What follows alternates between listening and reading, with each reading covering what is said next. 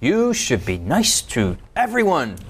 No, not everyone. Well, let's see what the Bible has to say on this episode of Inverse. Coming to you from Silver Spring, Maryland, welcome to Inverse, a Bible-based conversation on life principles, contemporary issues, and thought-provoking perspectives. Now here's your host, Justin Kim, with Inverse. On this episode, entitled The Sin of Treating Someone Well, we're looking at the book of James, and in chapter 2, we look at what James has to say about treating some people well, and we're looking at some of those dynamics. My name is Justin Kim. You're on Inverse, and in the studio we have Jonathan and Sebastien and Callie. And Callie, a special thanks, author of our quarter on the book of James. Only if they like it. Is that true? And if you don't like it, that's your problem. If you like it, you can send comments to her. And you can also download the Bible Study Guide at inversebible.org, and you can get books there and podcasts, which is probably the one that you're watching now, and all sorts of other accoutrements to help you in your study in the book of James. Okay. Let's go to chapter 2, and John, if you can pray for us as we read Holy Scripture. Yes, let's bow our heads. Father, we thank you so much for inspiring James to write this letter to the church, and that it has been preserved throughout the ages for us and many millions other Christians throughout time. And it speaks into our lives. We just pray that it will speak again right now to us here in the studio and to those watching and those studying right now. We just thank you that your Spirit has something in store for us today. And we want to receive that, and we pray these things in Jesus' name. Amen. Amen. James chapter 2, verses 1 through 3, and Sebastien, please. Absolutely. My brethren, do not hold the faith of our Lord Jesus Christ, the Lord of glory, with partiality. For if there should come into your assembly a man with gold rings and fine apparel, and there should also come in a poor man in filthy clothes, and you pay attention to the one wearing the fine clothes, and say to him, you sit here in a good place, and say to the other man, you stand there, or sit here at my footstool, have you not shown partiality among yourselves and become judges with evil thoughts? Okay, we'll stop there. There's more to read, but let's just take a small chunk at a time and progress through this chapter. And Callie, what have we looked at in chapter 1? And I know we've talked about a lot of stuff, but seems a little bit like It is kind of like that. It is that. But there's also, we've been looking at, there's a line through that James is getting at that leads us to chapter 2. Help us out. Let's set us up here. Well, I'll be honest, I'm not quite sure what the line is that you're looking for, but in chapter 1, it is talking about how things are not as they seem. And so, that's the line. Okay, yes, got it. All right, so, and then we start even in chapter 2 of like, he's talking about things you do when you see things not as they actually are. So it's like, this is a manifestation in your life. Stop it. Yeah. I think if James were alive today, he'd just be saying to the church, like, hey, let's be real. And then just be like, hey, you're doing da-da-da-da, let's be real. Like, you gotta da-da-da-da, let's be real, da-da-da-da. And like each thing seems random, but that is the line that this is real religion, practical religion. And it's founded, and we're going to be talking about later, him and James and Paul are exactly on the same page, but James is focusing on one end. On a real end. So here in chapter 2, verses 1 and 4, we have that word partiality is repeated. What's going on in this section here, 1 through 4? He says, do not hold the faith of our Lord Jesus Christ. And some people put a full stop there, and that makes no sense. You got to keep reading the verse, right? With partiality. Callie, what's going on? I think it's interesting, like without the explanation that James gives, if I just saw verse 1, I would think he's talking about like, don't assume who needs to hear the gospel, like holding the faith of our Lord Jesus Christ, partiality. So it's kind of like, oh yeah, so like anybody can be saved. That's what he's talking about. Got it. Understood. That's not really what he's talking about. So, but he goes into it and he says, what would this look like? So because, and he gives an example of you giving somebody who looks rich a better seat than somebody who looks poor. That is holding the faith of our Lord Jesus Christ with partiality. And so he uses this very spiritual language, right, of holding faith from somebody, but it has like basic implications at a dinner party. And so it just shows, again, how James is like, yeah, lofty things, I'm going to show you exactly what I'm talking about and how you did this last Thursday. Well, there's some people that are watching there and they're like, dude, that's so common sense. I don't do that. That's what ancient people used to do, and give the best seats to the richest people. And like, well, I don't do that. Rebuke us, Sebastien. What are some? How do we do that today in a modern context? Well, you have to take the principle of what James is saying and apply it to broader context, right? I may not give preferential treatment to the wealthy, but I may give preferential treatment to the pretty or the attractive. Okay. Or I may give preferential treatment to the emeritus and those who have accolades behind them. Okay. It's like, oh yeah, this guy is the one who invented da-da-da-da-da. Yes. Or I may give preferential treatment to my family, right? People who I know who are my people, right? And then people who are not my people in my tribe, no, you're basically excluded. Yes. And so when you look at especially how social media and the way that technology pushes us in this way is, oh yeah, these are the things I like to listen to. These are the people that I affirm. These are the people that I respect and that I honor. And therefore, I'm going to give this sort of preferential deferment even to their faults and weaknesses. I'm going to defer even to their character, clear issues, because that doesn't matter because you're this. But you, who basically are great in everything else except this one thing, because you're not a part of this group of people, I'm going to hammer this character flaw, right? As if it is the worst possible issue in your life.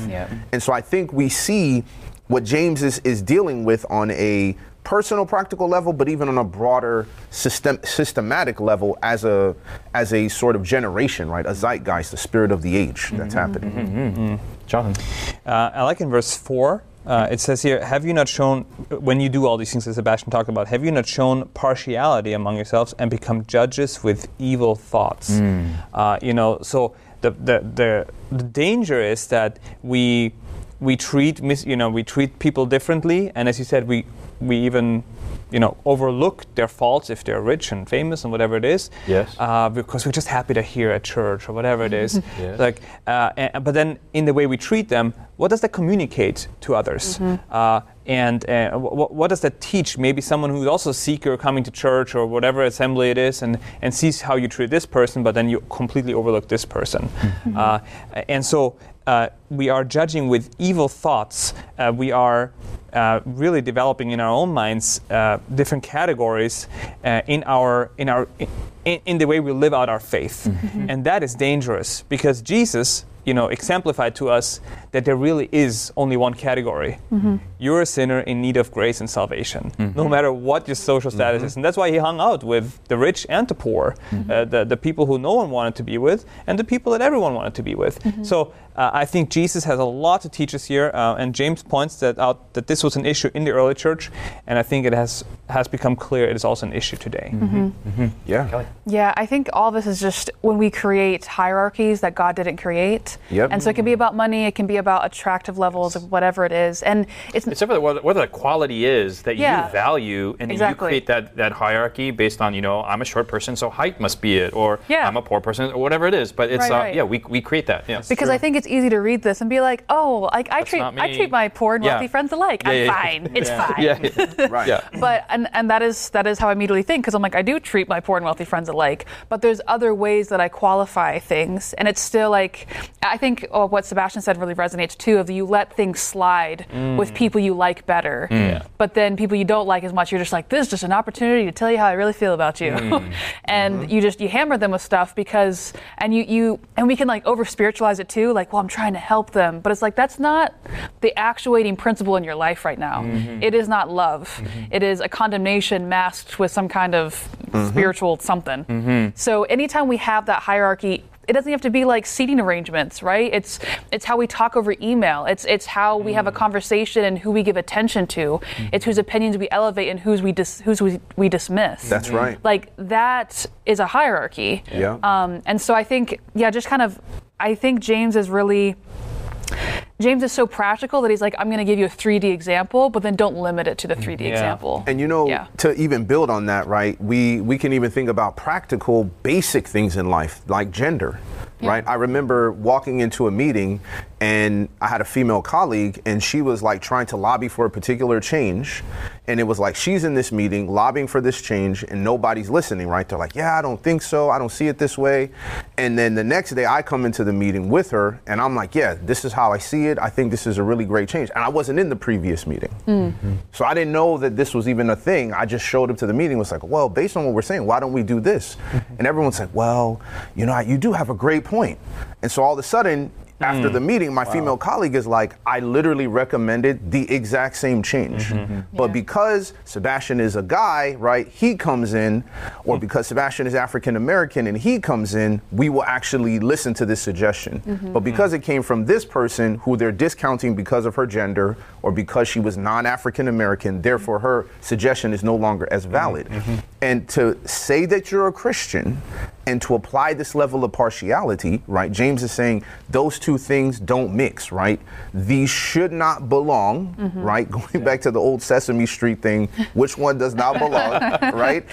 This one does not belong, and you should separate that. And I think we do the hierarchy even with gender, even with race and economic classes. Sesame Street is a old and a current children's programming. For those of you who may not know the cultural reference there, we live in culture with settings, right? Social settings that are part of the system. And depending on which part of the society you're from, and you're right, like, oh, you're a male, man, I gotta pay attention to you. Oh, you're a female, I can keep my shoulder to you, I don't have to.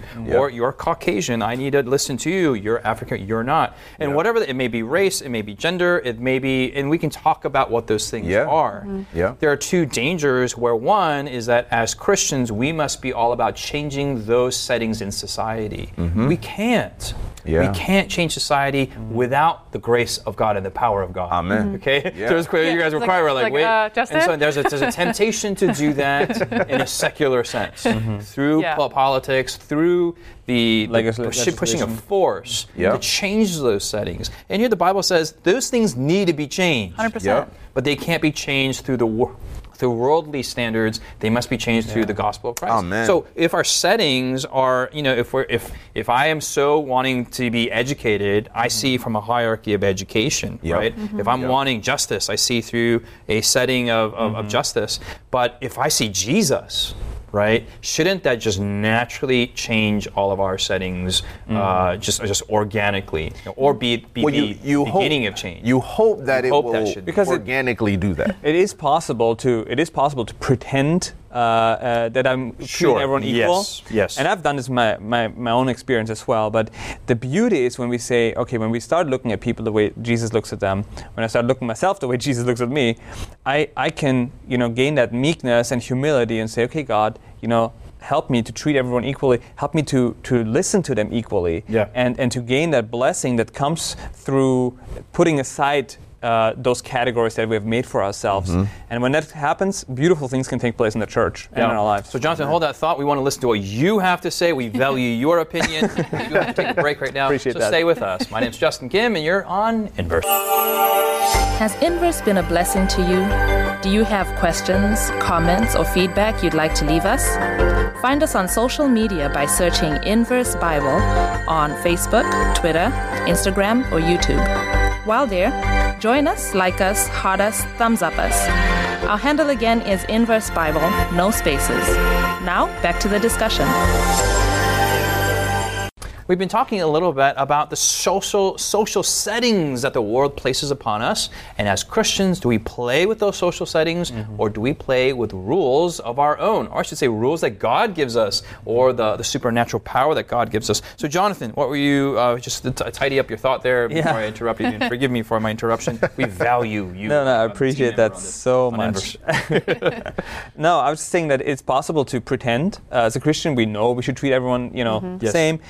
But when we truly let God help us in taking away these categories that we make for ourselves, while we might be, afraid of being seen with certain people, or we want others to see us with certain people, when we put that aside, then God can really do beautiful things. He can bring together people that in a worldly context would never hang out together, right?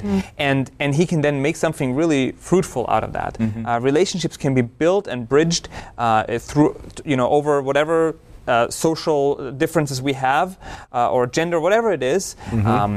And then he can show through that true religion, show through that true love. Like Jesus said, by your love, they will know that you are my disciples. I believe that show, and then you see other scriptures that talk about every nation, tongue, and tribe, every class. We will all be together in the kingdom. And so that I think we have a powerful admonition here to set aside these things that these classes that we make for ourselves, these categories, because if we do, God's going to create something beautiful and show that we are all one in Christ and we're all on the same level in the eyes of God. Amen. Amen. Sebastien, want to add to that? Yeah, present in the book of James are people who are being persecuted because of their faith, right? And because it differs from the Roman belief that the emperor is a god and you should be worshiping and bowing down to him. But no, we bow down to Jesus.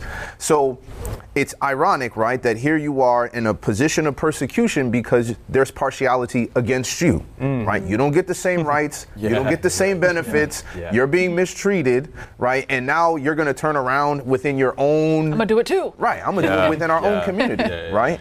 Yeah. And so we even have to add to that category of things, right? Even the religious categories, right? And how we treat people who are of a different faith or within. Because I remember, the feeling of like when coming from atheism and into the church, it was like people were willing to drive 50 miles out of their way to make sure I made it to church, right? As an unbeliever, it's like, oh, I'll pick you up and don't worry about it, man. And no gas money, this and that and the third. And it's like you get baptized and it's like now you're a member. It's like, hey, man, such as Sebastien needs a ride. Yeah, no, I can't make it.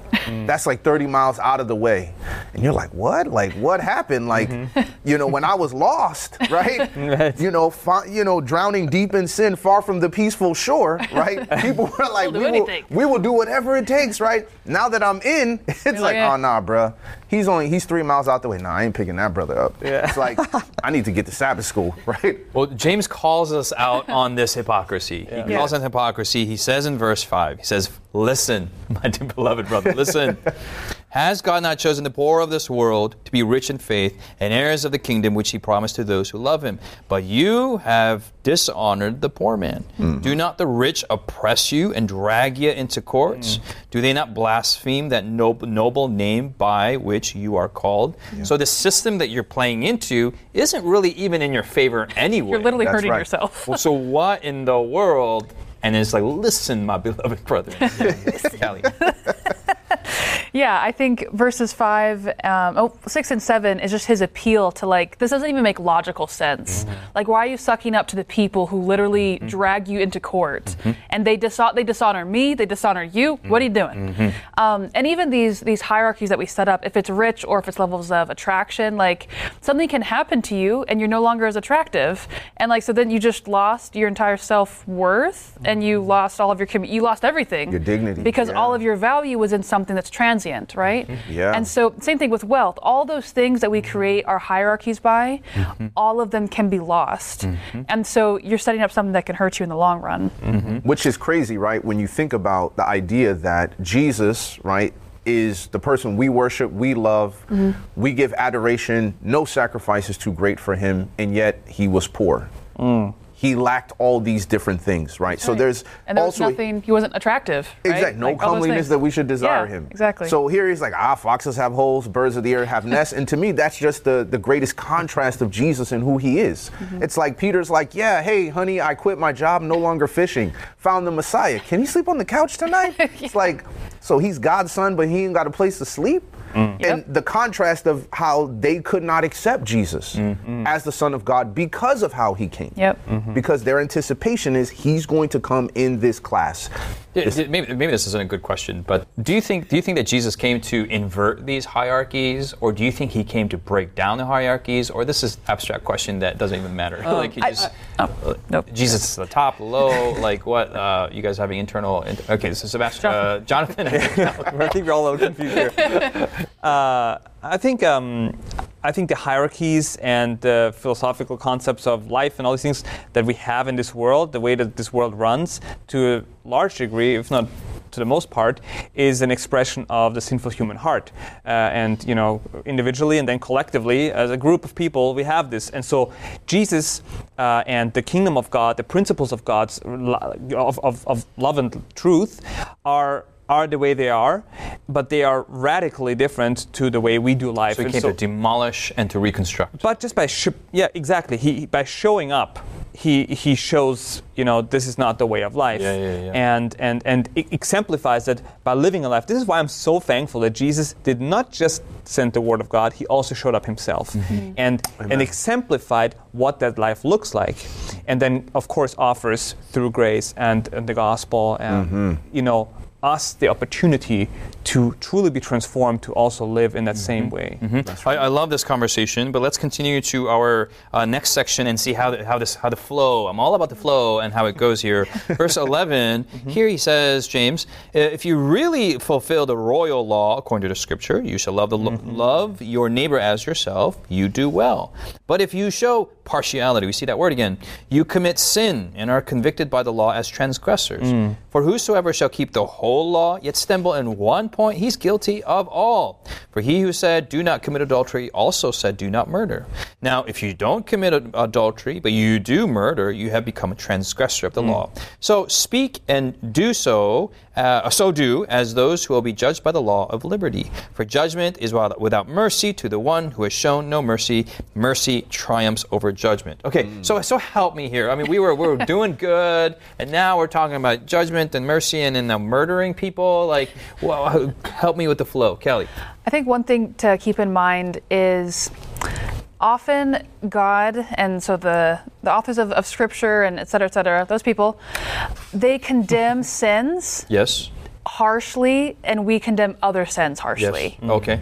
So he is going in on partiality. Yes. Have you ever sat around gossiping with someone like, man, she really struggles with partiality, like favoritism. It's wild, like it's crazy. Like you don't do that because nobody cares. I mean, it's annoying, but you're like, yeah, she's kind of a jerk because she is nicer to these people, and those people are like, whatever. But other people are like, no, they slept together. Right. You know that. Like that is the worst thing. Yeah. But here, James is showing you can say all these things like, oh, I don't murder, I don't commit adultery, but he says it explicitly. If you show partiality, you commit sin, and you are convicted by the law as a transgressor. Like he is saying, this is not something that's like, oh, well, we all have our struggles, like it's okay. No, it is not okay.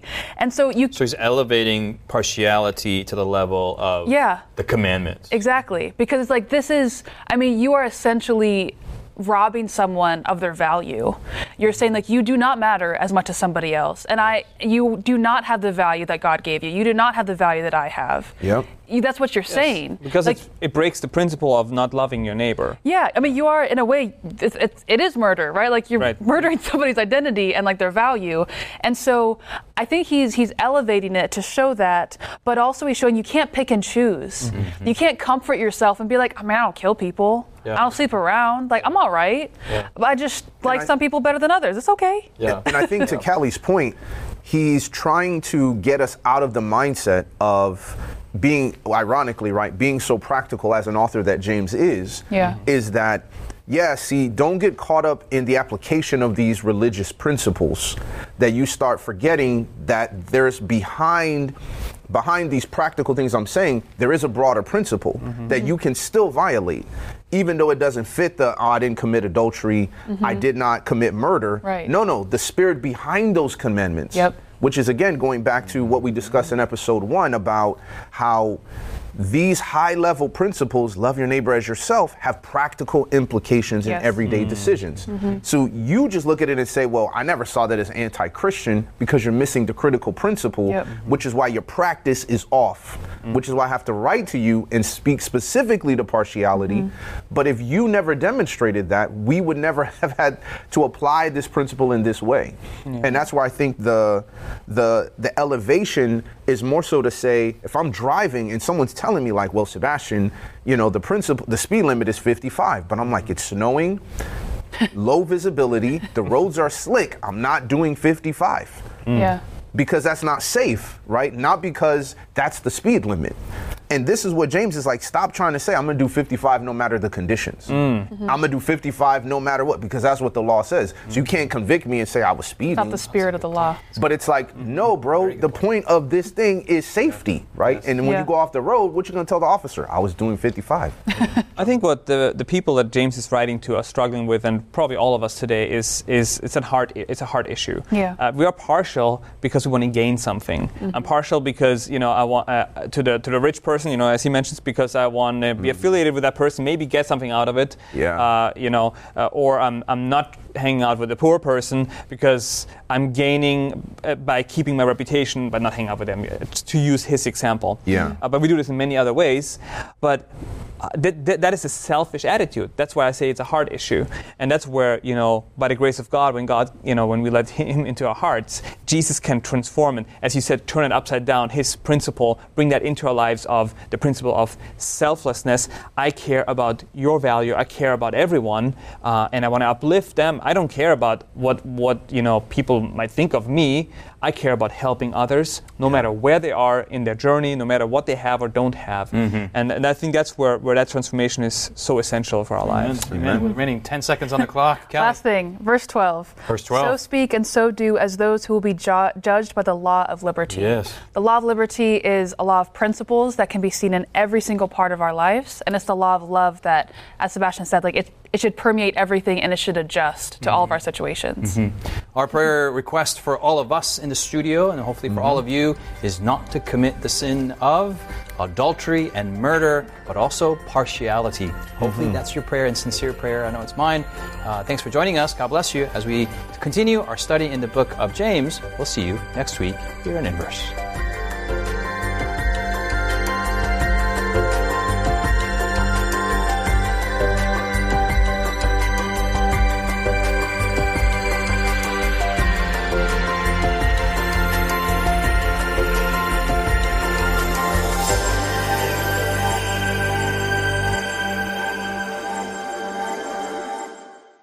You've been listening to Inverse, a Bible-based conversation with Callie Williams, Israel Ramos, Jonathan Walter, Sebastien Braxton, Siku Dako, and your host, Justin Kim. Inverse is brought to you by the Hope Channel, television that changes lives. For this and more inspiring episodes, visit inverse.hopetv.org. Find us on social media, #InverseBible. Until next time, this is Inverse.